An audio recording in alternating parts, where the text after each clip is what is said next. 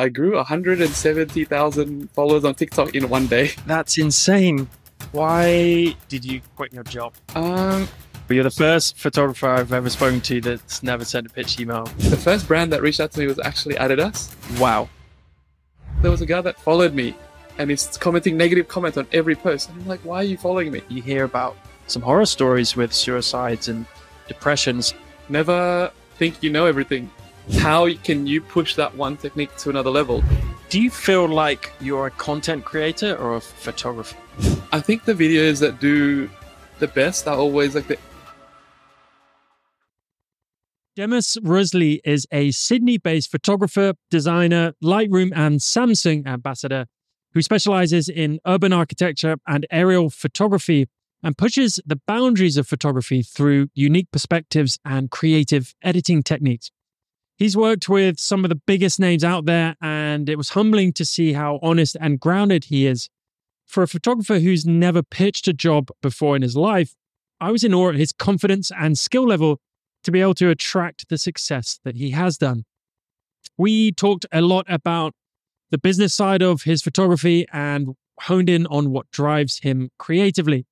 Furthermore, we chatted about his architectural influence that seems to be the undercurrent to his style.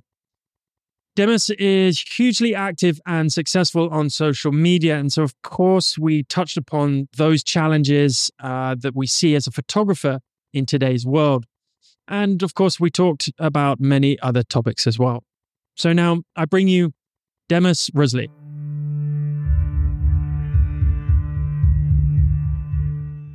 Welcome to the Mood Podcast.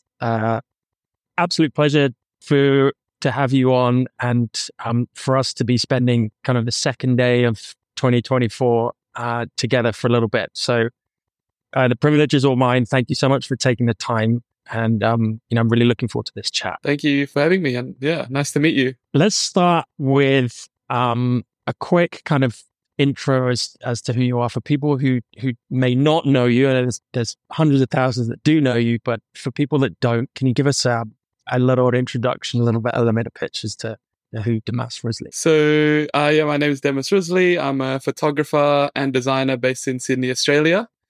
I picked up a camera at the same time. Like I started my Instagram account in 2012, which is, wow, it's 12 years ago now. And yeah, at the time I was doing university, I was doing architecture. And then I finished architecture school while still posting on social media, worked in an architecture office for 5 years. And during that time I started to my Instagram account kind of grew over time and started to get a few jobs here and there. And then during the pandemic, I quit my architecture job and became a full-time freelance photographer. So yeah, that's me in a nutshell. My photography style leans more towards creative editing and travel, but it's all to do with like how to push photography to another level and like trying different things and teaching people how to look at things in different ways, I guess. Why did you quit your job? So I was actually enjoying my job. Like, as in, I really like the people, and the work was really cool because I worked in one of the bigger Sydney architecture firms, and we were designing like big skyscrapers and really large apartment buildings. But photography got like too much. Like, as in, like I started to travel a lot more, and then I started to get a lot more offers in terms of photography jobs. So towards the last like 2-3 years of my work, I became part-time, and I had this really cool deal with the office where if I'm only meant to work like 3.5 days a week, like contractually, but if I work 5 and I don't have any jobs at that moment, that 1.5 days goes towards my leave. So like I could just be working 5 days a week, and then all of a sudden after a month I get like a week off, essentially, right? It's added to my leave. So then whenever I get a job, I can just go, hey, I got to travel here for a week, and then that's sort of a really cool deal because I can kind of travel whenever. And then when the pandemic hit, the office started didn't have enough work, so they told all the part-time staff to go on leave. So I ended up being on leave for about 2 months. Paid and leave? then I would no, unpaid leave. Unpaid leave. Yeah, so I was unpaid leave for 2 months. But I think I already deep down wanted to leave, like maybe a year before, and I felt like I could have, in terms because I was already getting enough work and getting enough income from photography. And then I felt like it was just a push that I needed to make the jump. In that time, in the 2 months that I was off, I started a TikTok account, and that was when like TikTok was starting to grow for a lot of people. And then I was like, oh, let's just mess around, see what happens. I started posting like 2-3 videos a day on TikTok, just from like old footage that I had.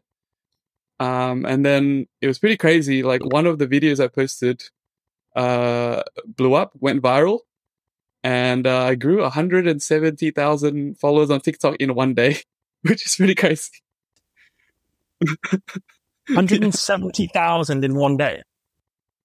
Yeah, on TikTok, which is, and now my TikTok has more followers than on Instagram, which is pretty crazy. Okay, so rewind a little bit, because architecture interests me, and there's an inextricable link, I guess, between architecture and photography, right?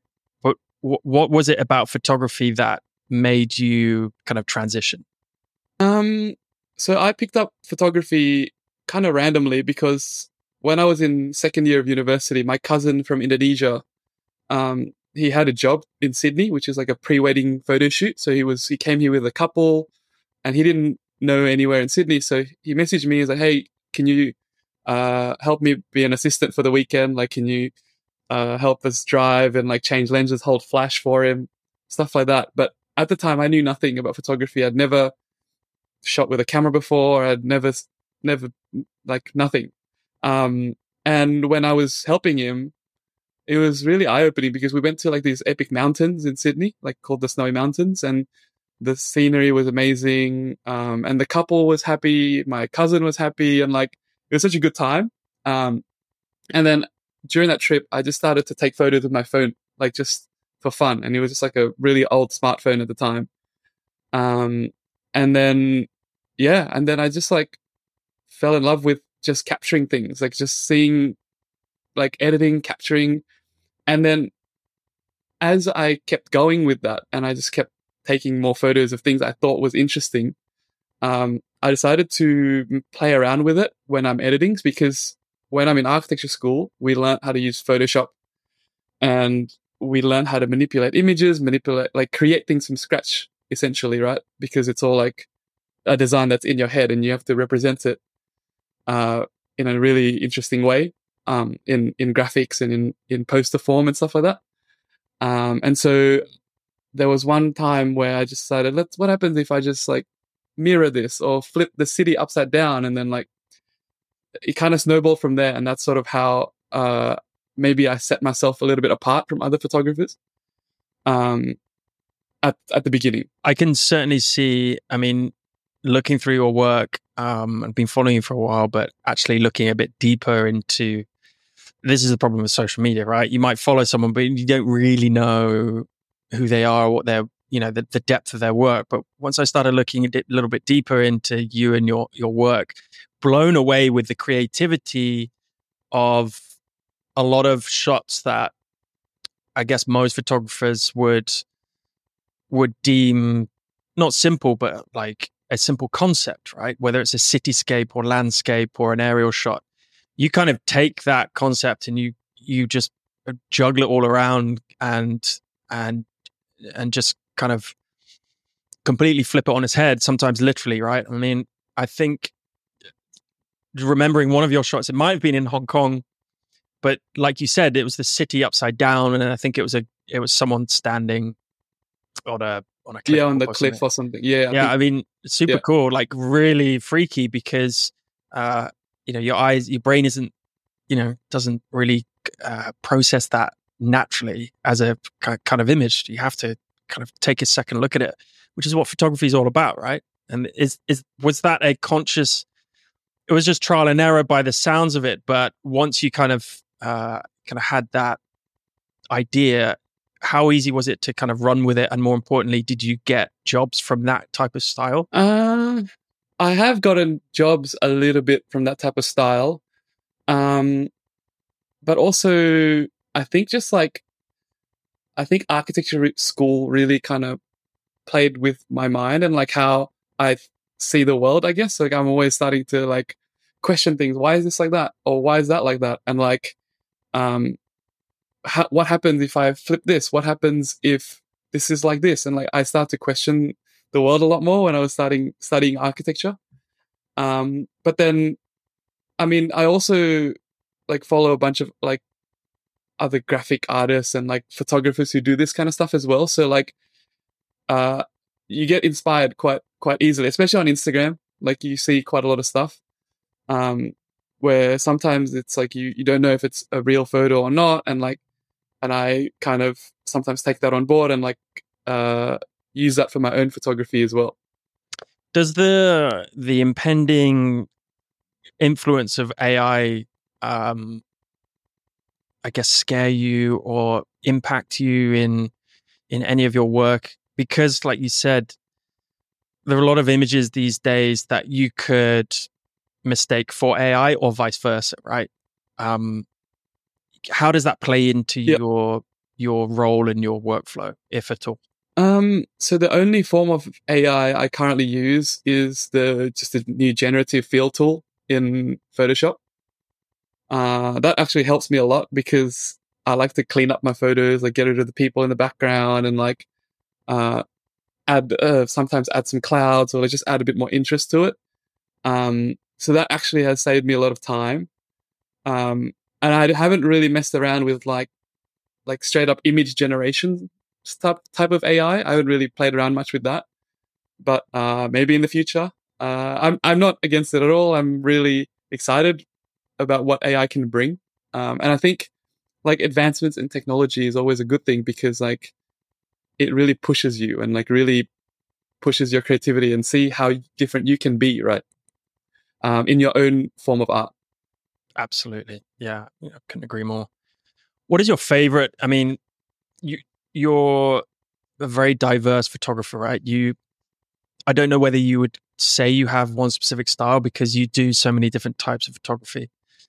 But what is your favorite? If you were to just get up one morning, you've got nothing to do other than get a camera, go shoot. What comes to the forefront of your mind?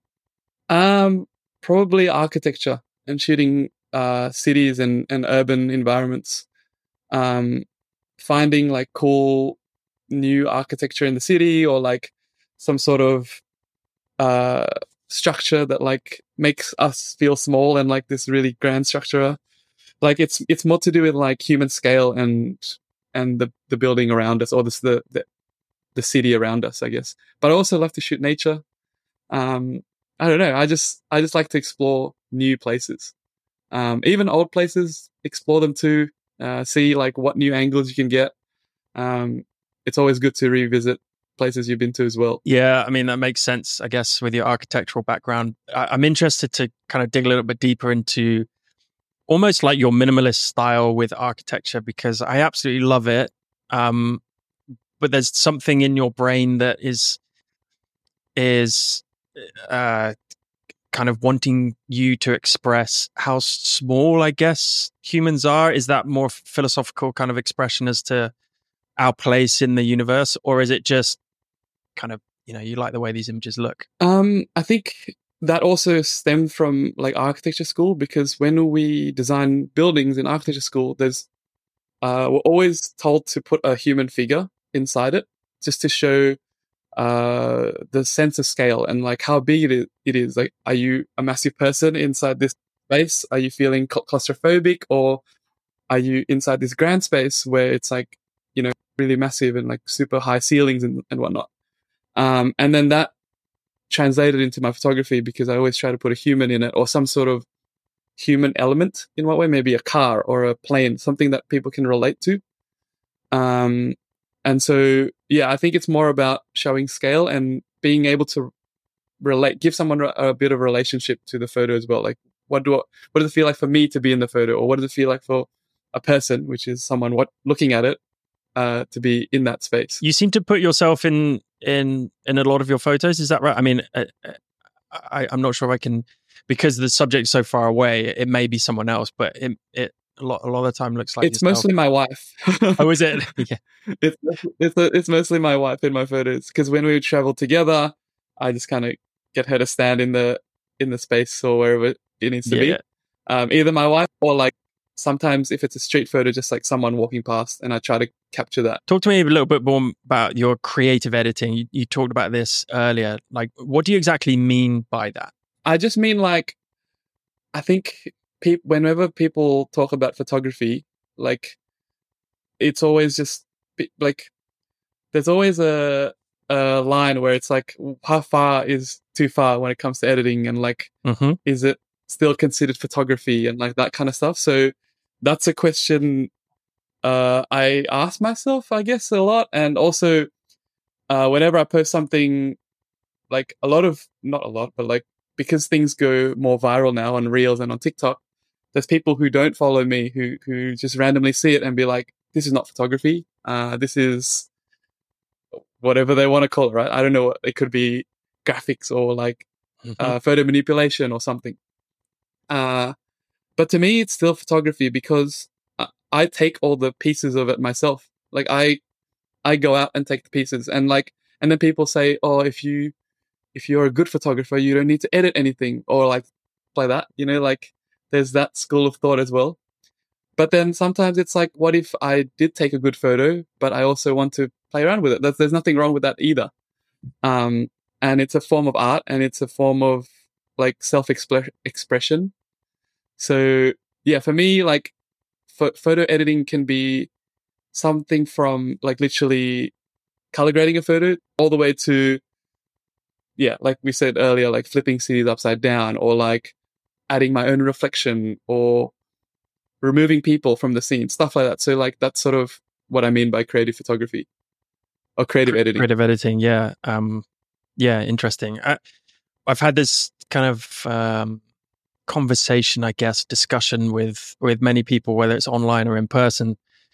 And, with regards to editing, where's the line and stuff. But it's, in my opinion, I say this all the time, photography is just an edit of what you're perceiving through your own eyes, right? You're taking a tool, this metal box essentially, and editing your whole 180 degrees field of view into that little box. So before you even before you even press the shutter button, you're editing what you see and what real life is, right? Because you're cutting out 99% of what you see. So for people who say that kind of stuff are ignorant and pretentious, because they're trying to purify something that isn't pure.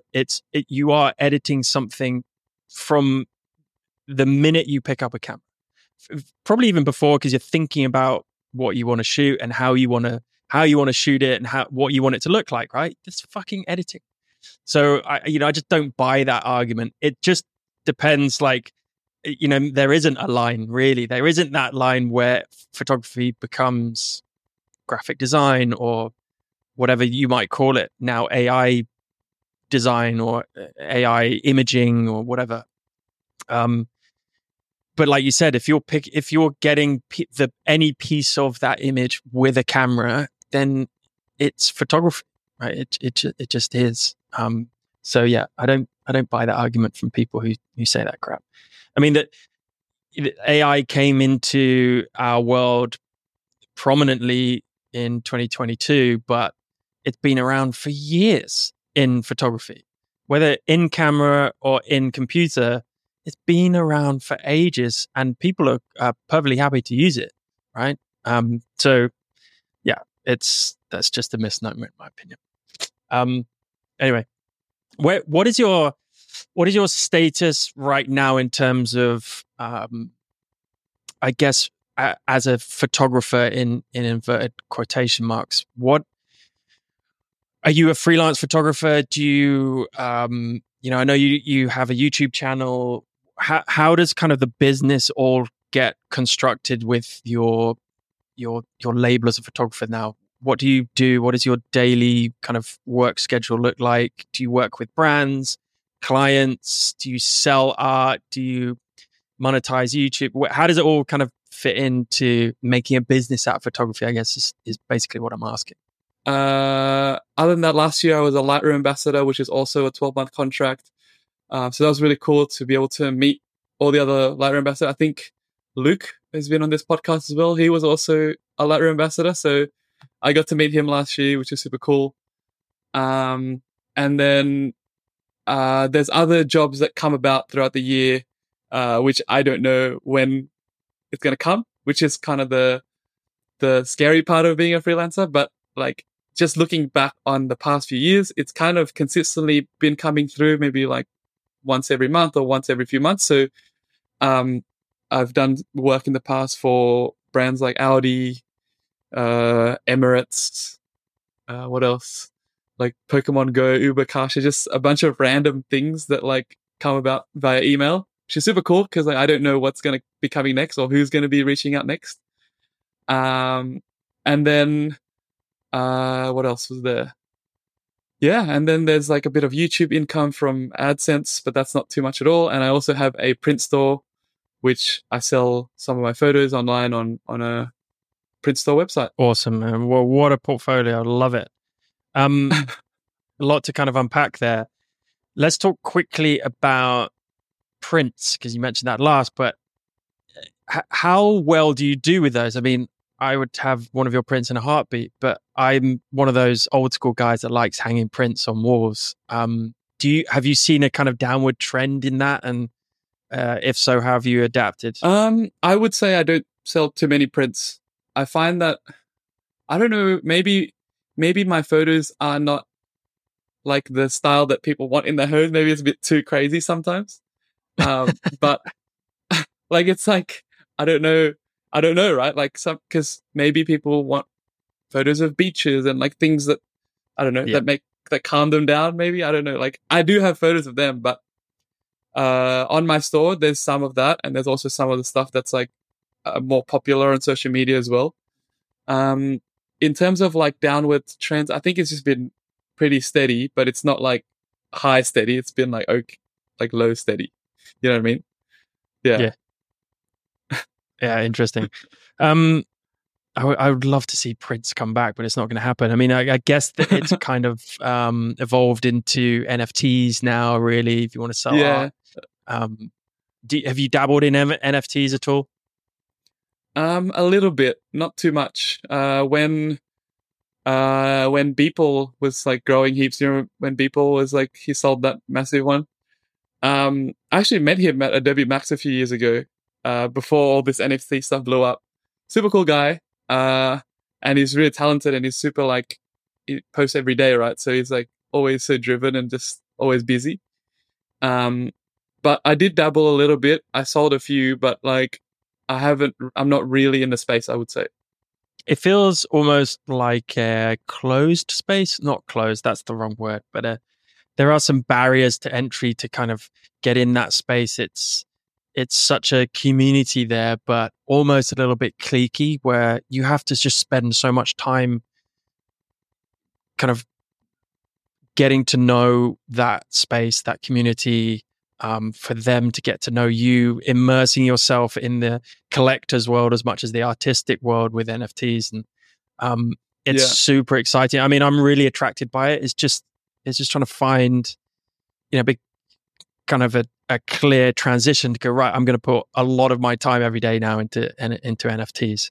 For sure. And I would never want to do it half-heartedly, right? So it's an interesting space to watch, certainly. Tell me a little bit more about, we had Luke. I know you know some of the people here in Bali, some of the photographers, and we've had a few of them on. Luke is amazing. I'm super happy to see him get the ambassadorship last year, I guess now, 2023. What is that process like? So for people who are on the outside and see the ambassadors get kind of awarded with their ambassadorship each year, is there an application process? Do they reach out to you? And then what happens when you get that ambassadorship? Is there a certain kind of number of tasks you have to do every month, every year? Just tell us a little bit about what being a Lightroom ambassador means. So yeah, they did reach out to apply. So it wasn't like you reach out and you get it straight away, but you reach out and you fill in an application form and like basically write why you think you should be a Lightroom ambassador and like just a bunch of questions that they ask. And then I was fortunately chosen to be one of them. And then throughout the year, there's like meetings. So like every 3 months, we would do a Zoom call as a big group, and we would chat about Lightroom updates and like what we think could be improved, and just basically get to know each other. But throughout the year, we had to do, I think, 1 post a month. So it's pretty like not too crazy amount of like deliverables, 1 post a month and a couple of stories a month. And then on top of that, we were also given extra budget to do a passion project. So I'd never explored Europe before. So my passion project was to travel to Europe for the first time with my wife. And I captured like a lot of photos and explored all the new architecture, which was amazing to see. And on top of that, we get to meet all the other Lightroom ambassadors during Adobe Max. So all of us went to this one big conference in LA. And yeah, it was super fun just to meet all of them in person, because they're all like super talented. They're all really good at what they do. And yeah, it's awesome to meet like-minded people. Who's your favorite photographer? Oh, I don't know. That's a really, really tough question.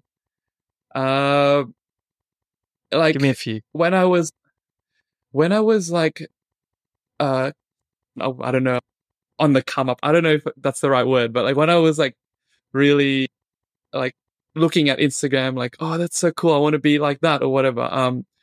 There was a guy called NK7. He doesn't post too much anymore. Oh, yeah. But he's from I think he's from Shanghai, if I'm not wrong, or he's definitely from China, but I think he lives in Shanghai now. But like he would be a big inspiration. Jord Hammond was a really big inspiration as well when I first started. But yeah, it was kind of like those guys who explore cool cities and travel the world and like find really cool angles of buildings. So those guys would probably be like inspiration for me when I was starting out. What about now? Who inspires you now?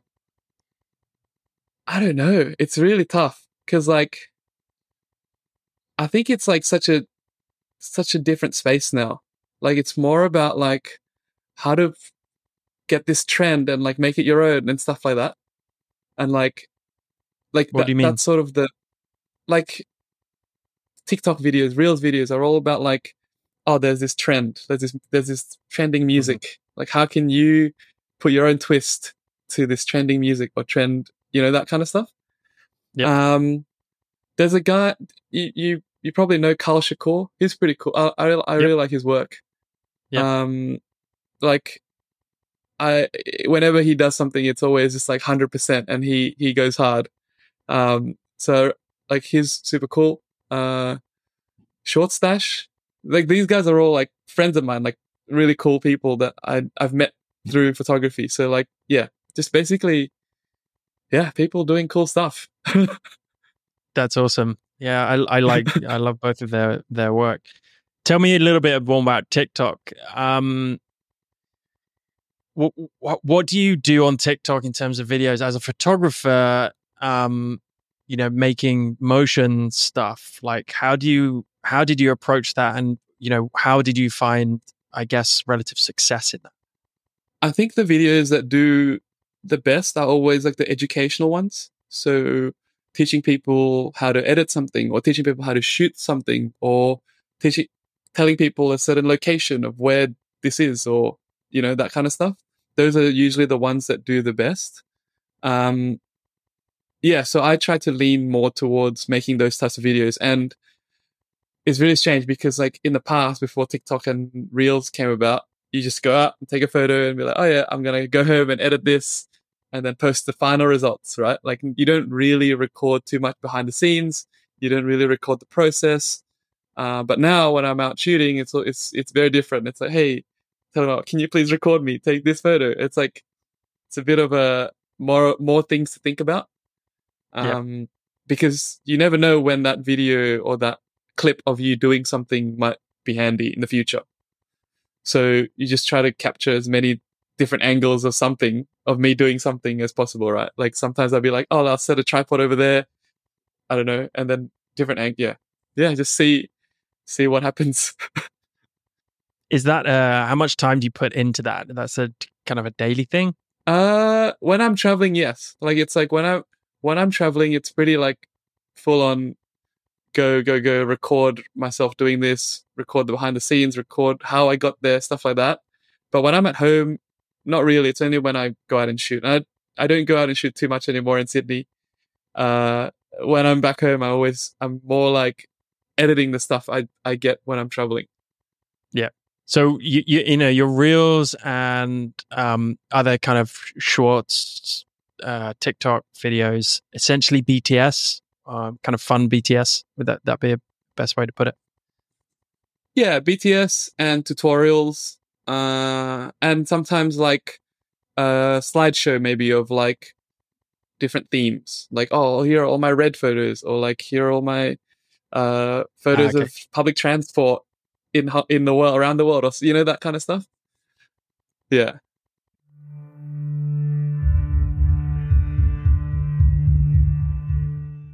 Hi, everyone. Before I let you continue with the podcast, just indulge me for a few minutes. I want to briefly talk to you about my new brand, Yore. Founded with my business partner and photographic artist, Finn Matson, we are proud to bring you a new artisanal jewelry and specialty coffee brand. Yep, what on earth do they have to do with anything? Well, they're both our passions, and they've always been another artistic outlet for me, now for over a decade.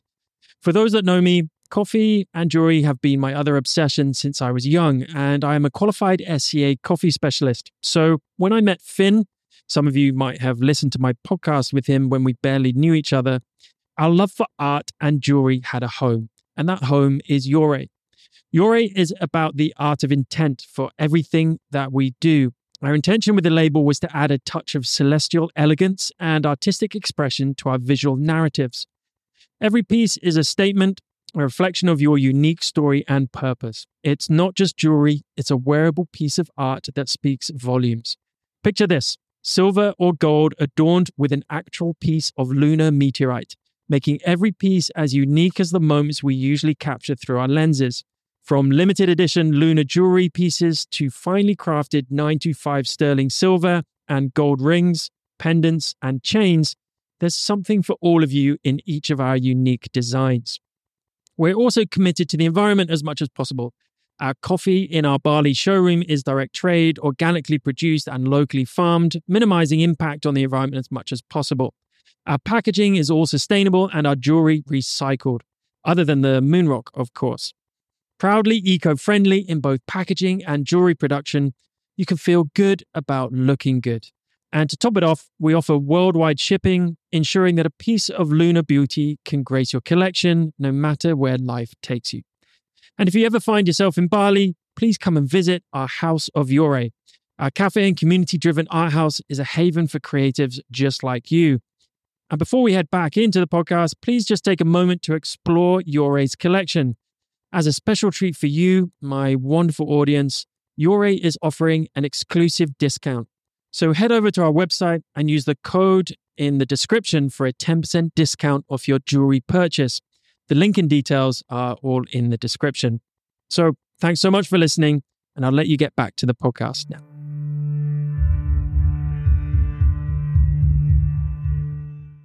And you told me off air you used to have a podcast. What was that about? Yeah, so a friend of mine, Ichban, he's another photographer that I met through, so we both live in Sydney. We met through Instagram, became like really good friends through Instagram. And we started a podcast a few years ago. I think it was just before the pandemic, called the 529 podcast. So it's 3 numbers, 529. But it's essentially a play on opposite of a 9 to 5. So it's like Okay. your passion project. So it's like, yeah, so we call it 5 to 9. Thought it was a clever name at the, and then we basically talk about and interview guests who have maybe not had a 9 to 5, but like who turn their passion into their career. And so we did about maybe 15 to 20 episodes. And the editing process and the amount of coordination and stuff was quite full on. So we couldn't really continue it, but we're actually at the moment in talks of redoing it and starting it up again very soon, hopefully. Cool. Yeah, it's a lot of work, but yeah, you've got to really love it.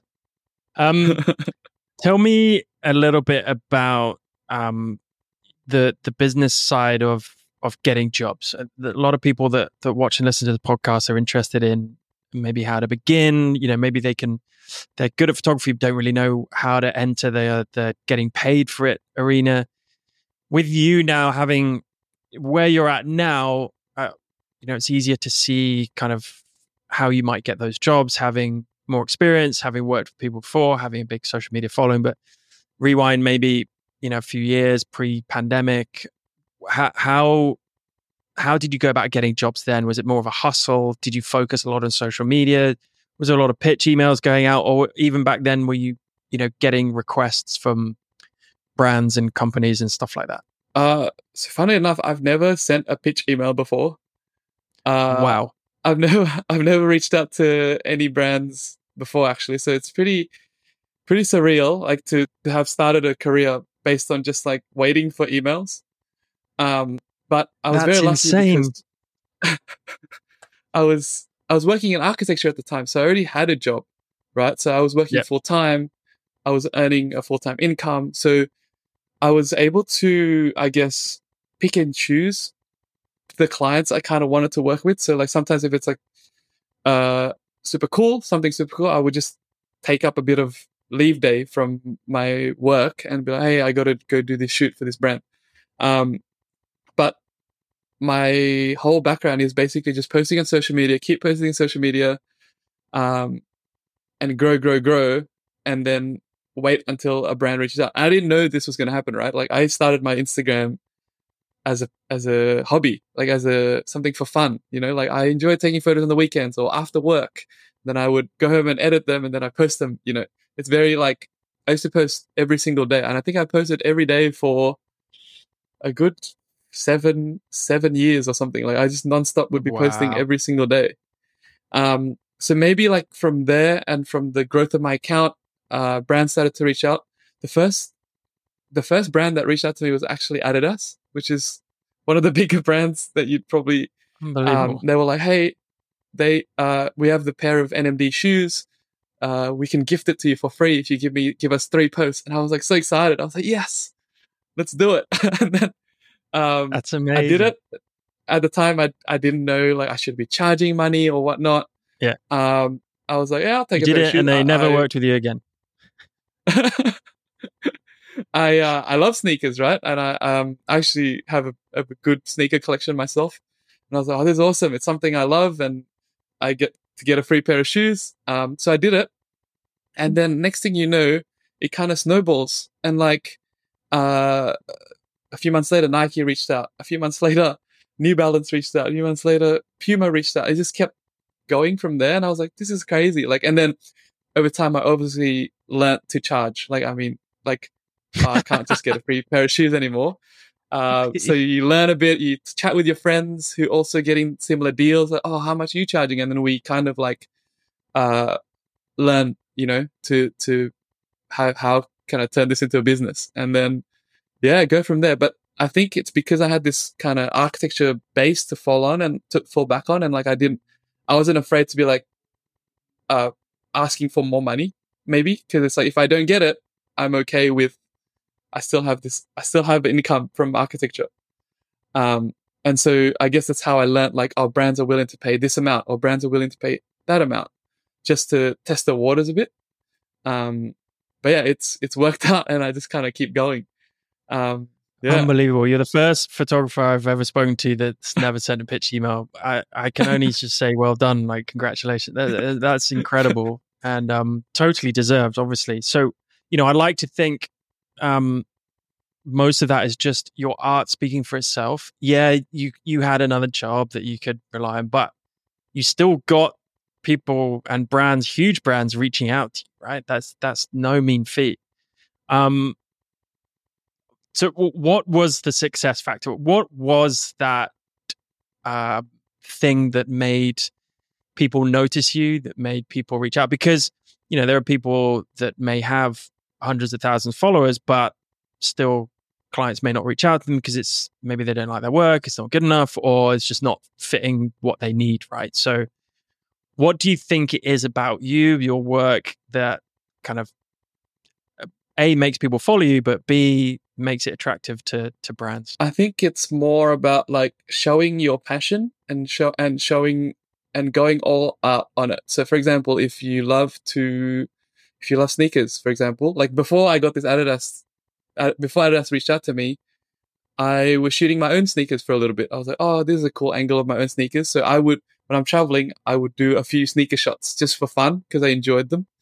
And then I guess from there, I would post them to social media, and then somehow, I don't know how, but brands would see it, and then they'd be like, oh, cool, can you do that with our shoes? And then it's always really weird. Like, I would travel to Japan, and then I would take photos of Japan in my own way. And then like a year later, Japan tourism reaches out and is like, hey, can you come to Japan and take photos to promote our country? So it's like, things always kind of like, if you put time and effort into your own passion and into your own like what you really love to do, you usually, like, hopefully, if they're good work, they would come back and like reach out to you. But I mean, maybe I've been lucky, I don't know. It's just worked out. Good for you. That's amazing. Speaking of social media, I mean, it sounds like you got most of your jobs through having a social media following. Now the landscape is so different. What kind of pieces of advice can you give to, people with a few thousand followers starting out in photography, wanting to grow that? How would you go about kind of advising them? I think it's always, for social media, it's about being active and being consistent. So by active, I mean not just posting, like creating communities, meet other photographers, comment on other photographers that you like their work of, and like that kind of stuff. So it's like it's a social platform, right? So it's not just a sharing platform where you just share your own photos and then not touch it.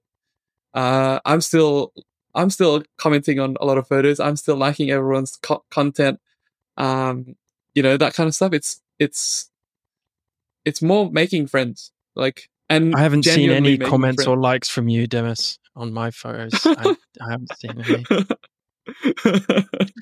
Yeah, no, I agree with you. I would add maybe one caveat to that is to not do it for the sake of growing. Do it because yes. you're authentically wanting to connect with people, right? I think that's super important. I see comments on my posts. I know I can kind of tell, I can't be sure, but I can kind of tell people who are commenting because that's their strategy, not commenting because they want to like give me kudos or reach out or just connect with me, right? So I totally agree with you. I just say, like, you've got to want to do it. And going back to your original point about just shooting and photography, that does come through when people see your work, whether it's on social media, wherever, on a podcast like this. You can see people's passion. It really comes through in their work. And that's the type of people that brands, companies, clients, anyone, collaborations, those are the type of people that people want to work with and work for. So totally agree with you. Tell me more about something that's extremely important. That's your sneaker collection. Tell me about it. What is in your wardrobe right now in terms of your sneaker collection? So I guess in the past I was more into like, the more hyped Jordans and Nikes and like Air Maxes and stuff like that. But now I'm more into like the comfort shoes. Like I'm really into like Crocs. my two favorite brands out now. My two favorite brands out now are New Balance and On Running.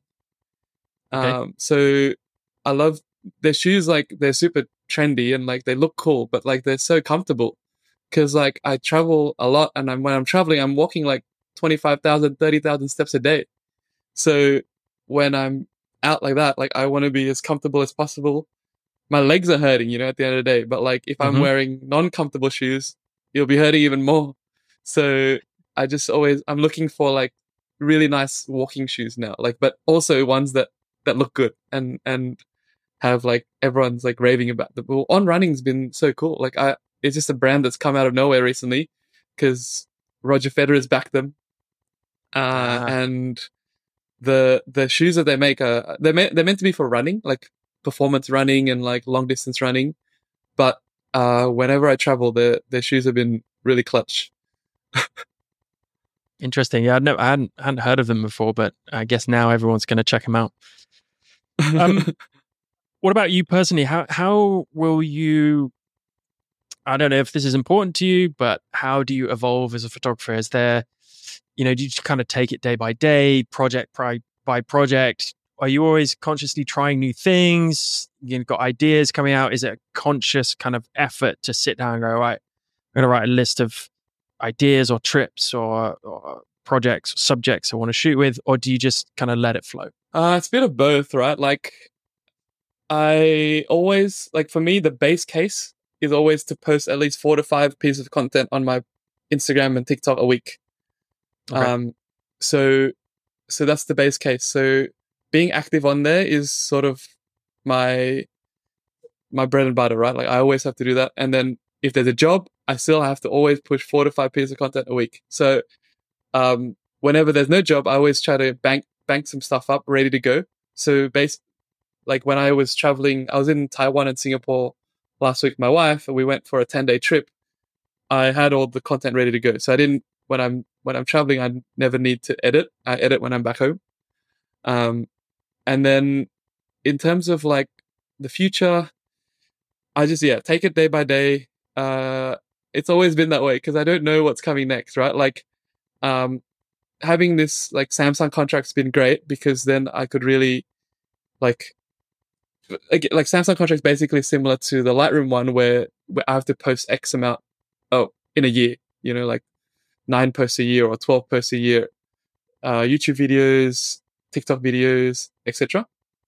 And then because there's the contract that's there in the background, then like I could really be more free, I guess, in the stuff I post. And like I do have ideas and like, but the ideas just come like as I go. Like I'm not like planning months in advance, like it's more like, in 2 days I'm going to be posting this thing, or like it, and then maybe I'll do this one next or whatever. Like it's stuff I've shot when I'm traveling, but also you have to be on your toes as well to see, like we were talking about before, like what trends are happening on social media. You got to be watching like, there's a trend like this. I'm going to try use the footage I got from Taiwan to match it to that trend. So you can't just be like editing now and then posting that whatever you posted in like 4 months time, because it's going to be not on trend anymore. So you always got to be watching out what the next thing is on social media. And sort of, I think that's a good way to grow on social media, to be watching for that. But obviously you don't want to be like wrapped down to trends, right? You don't want to be like, I'm the guy that's following all the trends. You want to be able to mold what you do to the trends. Like you want to be like, make the trends your own. Yeah, that's a really important point. I'm glad you added it, because I was going to ask how difficult it is for especially people who want to grow. I mean, we all want to grow, but for someone like yourself who already has such a big following, I guess you're more concerned about maintaining that level and growing, consistently if you can.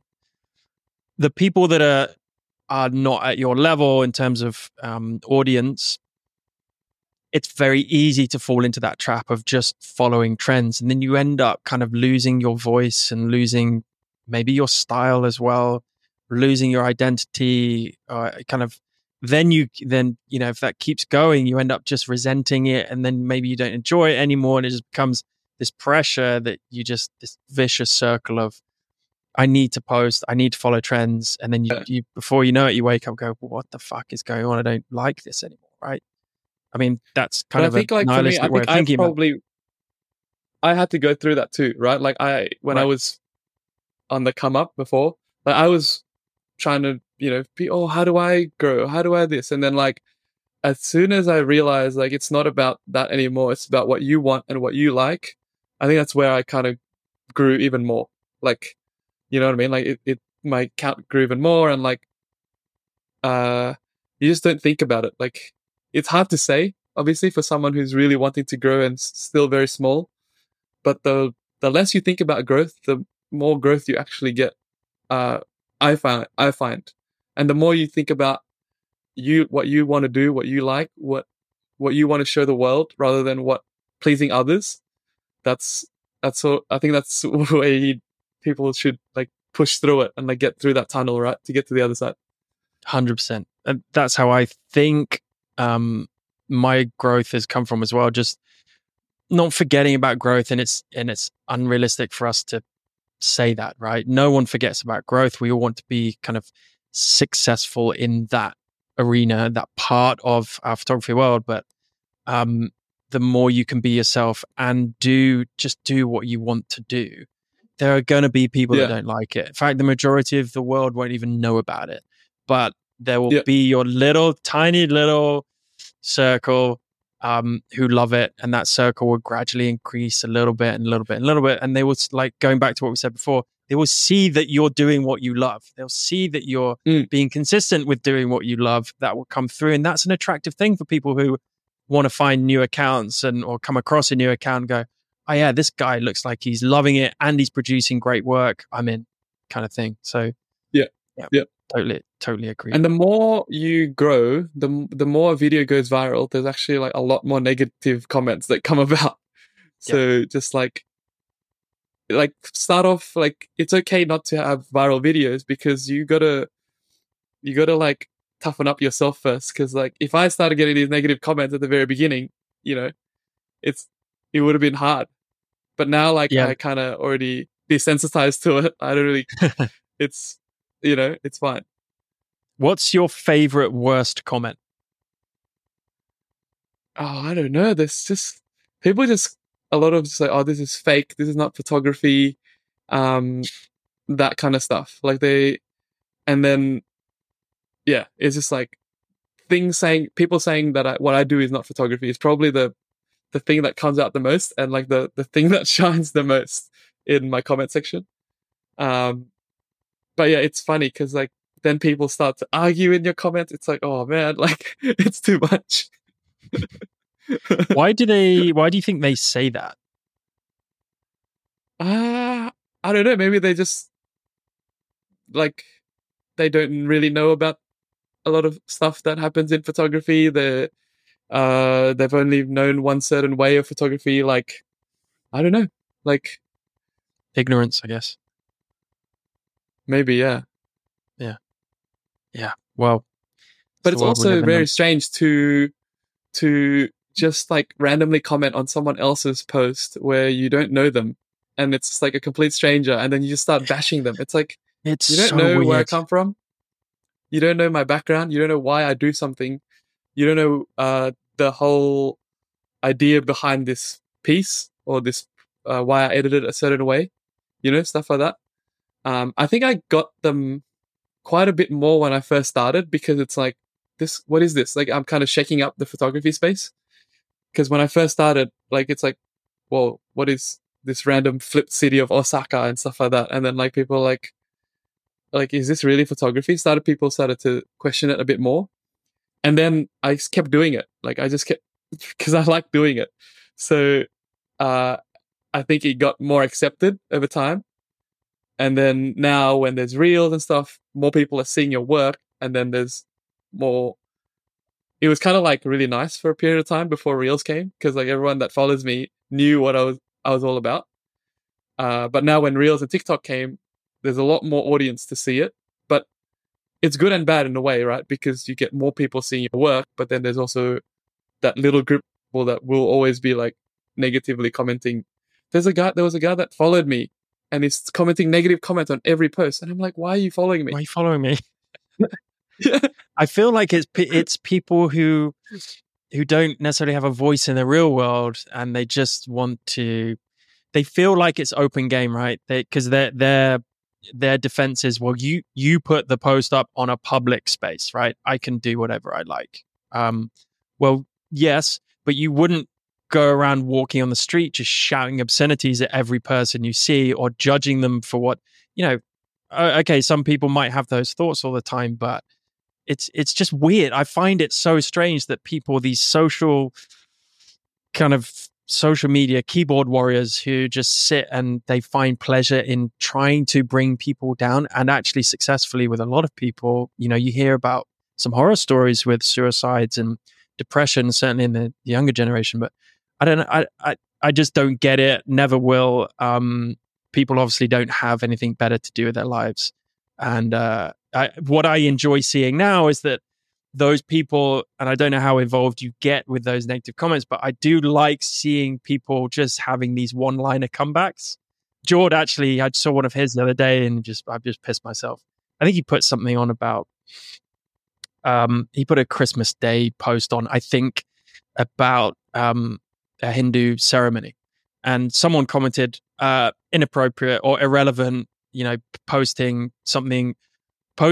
a Christmas Day post wishing everyone happy Christmas, but then the subject is a Hindu ceremony. It's like, I mean, the caption didn't have anything to do with the religion versus the religion of the day that we're celebrating. It had nothing to do with that. But someone felt like they wanted to impose either their superficial knowledge about something. And George just wrote back going, "Sue me." It's like, what? Why? I just don't get it. It's just so funny. I like people who there was a video kind of tease them a bit more, like fuel the fire and make them get even more angry. I love it. There was a video I posted like last week, where it's literally just like, if you see a puddle on the ground, look into it and like shoot the reflection, right? Like it's cool. And then obviously it's a very common photography technique, and like a lot of people have made videos about it. But then there's this one guy that's like, this is so boring. How unoriginal can you be? Blah, blah, blah, blah. But then in my head, I wrote back to him and I was like, but there's so many beginners out there who will just have seen this for the first time. And like, why are we like gatekeeping photography techniques just because people have seen it 1,000 times? Because this guy's seen it 1,000 times. Someone else might have seen it for the first time. It could be a kid, right? So like, why am I like, my techniques doesn't have to be the most advanced. It could be the easiest. So it doesn't really matter what you do. Like, but this guy's just like so angry because what I'm making is too basic and too like, it's just like, it's so strange. Like, I'm actually trying to help people. Yeah. He's angry at himself, nothing else. There's ironically, doing a video about a mirrored subject is probably just a mirror holding a mirror up against himself, getting all fuddy-duddy with his opinions, baseless opinions. But yeah, I mean, on the flip side of that, there is almost an incumbency upon us to keep photography moving forward and to keep breaking the barriers and to keep, such as yourself, when you entered the photography space, you kind of flipped it on its head with a lot of your techniques and styles, right? So there is this balance, and it depends on the intent of which you're posting, the intent of which you're sharing. Are you trying to educate beginners out there? Are you posting this for a specific reason? Hey, look, if you haven't thought about this before, try it. It's really fun. You could get some fucking cool images. And arguably some of the most repeatable and basic techniques bring out, if they're done masterfully, you can get some of the best photos in the world, and some of the best photographers in the world have done that, especially like portraiture. There's some of the most simple techniques in the world, portraiture, but if you know how to express a certain feeling or whatever, the depth of a photo, doesn't matter about the fucking basic level of technique, right? So again, it comes back to what you're doing it for, the intent, who you're exposing it to, et cetera, et cetera. So, these are the nuances we have to understand. It's also up to the audience and up to the people who want to try that technique to how can you push that one technique to another level? Like, I'm just giving you a little thing. How do you take this thing and like make it yours, right? Like, you don't have to just copy everything that you see on social media.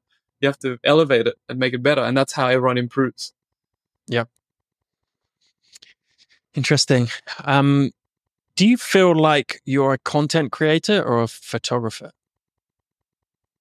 I would say I am a photographer, but recently, maybe with all the video stuff coming up, it's probably more content creator, because I'm like showing the behind the scenes and showing the tips and tricks, showing all that stuff. So I guess that's more content creation. But yeah, maybe my brain now has more switched to content creation mode than like photographer mode, because it's like, why is this photo interesting? So you gotta like, why should I make a video about this? And what's the reason behind, like, I'm always thinking about that. So maybe that is the content creator side of me coming out. But yeah, like, it's always about showing, like, if I make a reel or if I make a TikTok, there's always got to be a point to it, right? Like, or else, like, why am I making this video if there's no point to it? So it's always like thinking about, am I going to teach someone something? Am I going to show the behind the scenes of a process? Am I going to, like, what am I doing with this video? Yeah. I get it. And I'm the same. Like, I apologize for, I guess, just random arbitrary labels, but like photography content creator, and you can be somewhere in the middle, and it's all very nuanced. But everyone's photography brain who's on social media, and trying to kind of dabble with reels and try to grow, everyone's photography brain has changed a little bit, right? Because instead of just taking a photo and just enjoying that as the process or the end result, and both, it's like, now you and me, I think we're similar in terms of kind of the videos we create in terms of educational or BTS. Like, every photo you're taking now is like, okay, how can I make a video about this, right? Or how can I share this in a different way? How can I capture the BTS? Oh fuck, I need someone else to hold the, it's just a completely different concept, right? But it's fun. Like, I really enjoy it. It's just more work, and it's just a completely different way of thinking. I just always try and be sure that it doesn't detract from the photography side of it, right? Super cool. Yeah. Speak to me a little bit about your creativity process. You talked about it earlier in terms of most of the time, just kind of things come to you. Is there anything you do that helps with creativity? Because I know, me included, there are some periods and some seasons in my life where, like, my creativity is it's really difficult to be creative right now in my headspace or with other stuff going on. And then other times, like, just flow state after flow state. Is there anything that you do deliberately that helps with your process and your creativity, or do you just kind of leave it to that organic process, I guess? I think stepping away is always a good thing, like having breaks. And for me, I watch and play a lot of sports on the side. So like, when I'm playing, I play basketball, I play tennis, and I play futsal. So I play a lot of sports during the week. Futsal, indoor soccer, indoor football. Oh, okay. Yeah. And when I'm, like, let's say playing tennis, I'm focusing on how to hit this ball, right? So my brain's not thinking about work. My brain's not thinking about being creative. It's just like, I think the switching off process is so important, because then when you're back home and you're editing, it's like, oh, I'm switching it back on. It's like a refresh. I think that's always been a good thing. Like, and not like having lots of breaks is actually a very good thing when it comes to being creative. Great shout. To me. Yeah, we just started playing paddle here in Bali, which is kind of a trendy thing right now. I say just started. I've played once, and but love it. A bit like you, I grew up with sports, always played sports, and did miss it a little bit when we moved to Bali. It's just so hot here as well, so it just doesn't make me kind of want to do it. But yeah, definitely having And there's also a complete social break, something. aspect. Yeah, which Yeah. is, I was going to say, it's so important just to Yeah. be with a couple of friends, and all you're thinking about, like you said, is having a laugh, hitting a ball, nothing to do with, photography or content creation or growing and social media and jobs and all that kind of Yeah. stuff. And it just, like you said, just separates. I think that's a really good shout, and something that people need to remember, because burnout is only around the corner. Once you really get in that groove, in that flow, accepting job after job and posting and this and that, all the pressure that you put yourself under to grow as a photographer, filmmaker, visual artist, content creator, whatever you want to call yourself, it's very easy, isn't it, to get into that hole. I think also, like, sport is a very strategic thing. So, like, indirectly, it helps with your strategic thinking. Like, it's like, how do I beat this person in tennis? Or how do I beat this other team in basketball? So you have to, like, find ways to do it. And so, like, you're constantly problem solving, but a different, completely different problem.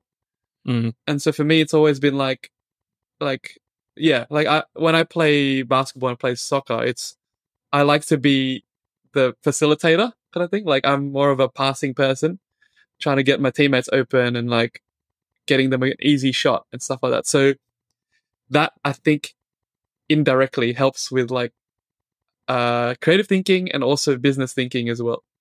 Like, what can I do in my passion that will lead to jobs? Like, that kind of stuff. What can I do in my passion that will lead to jobs? Love it.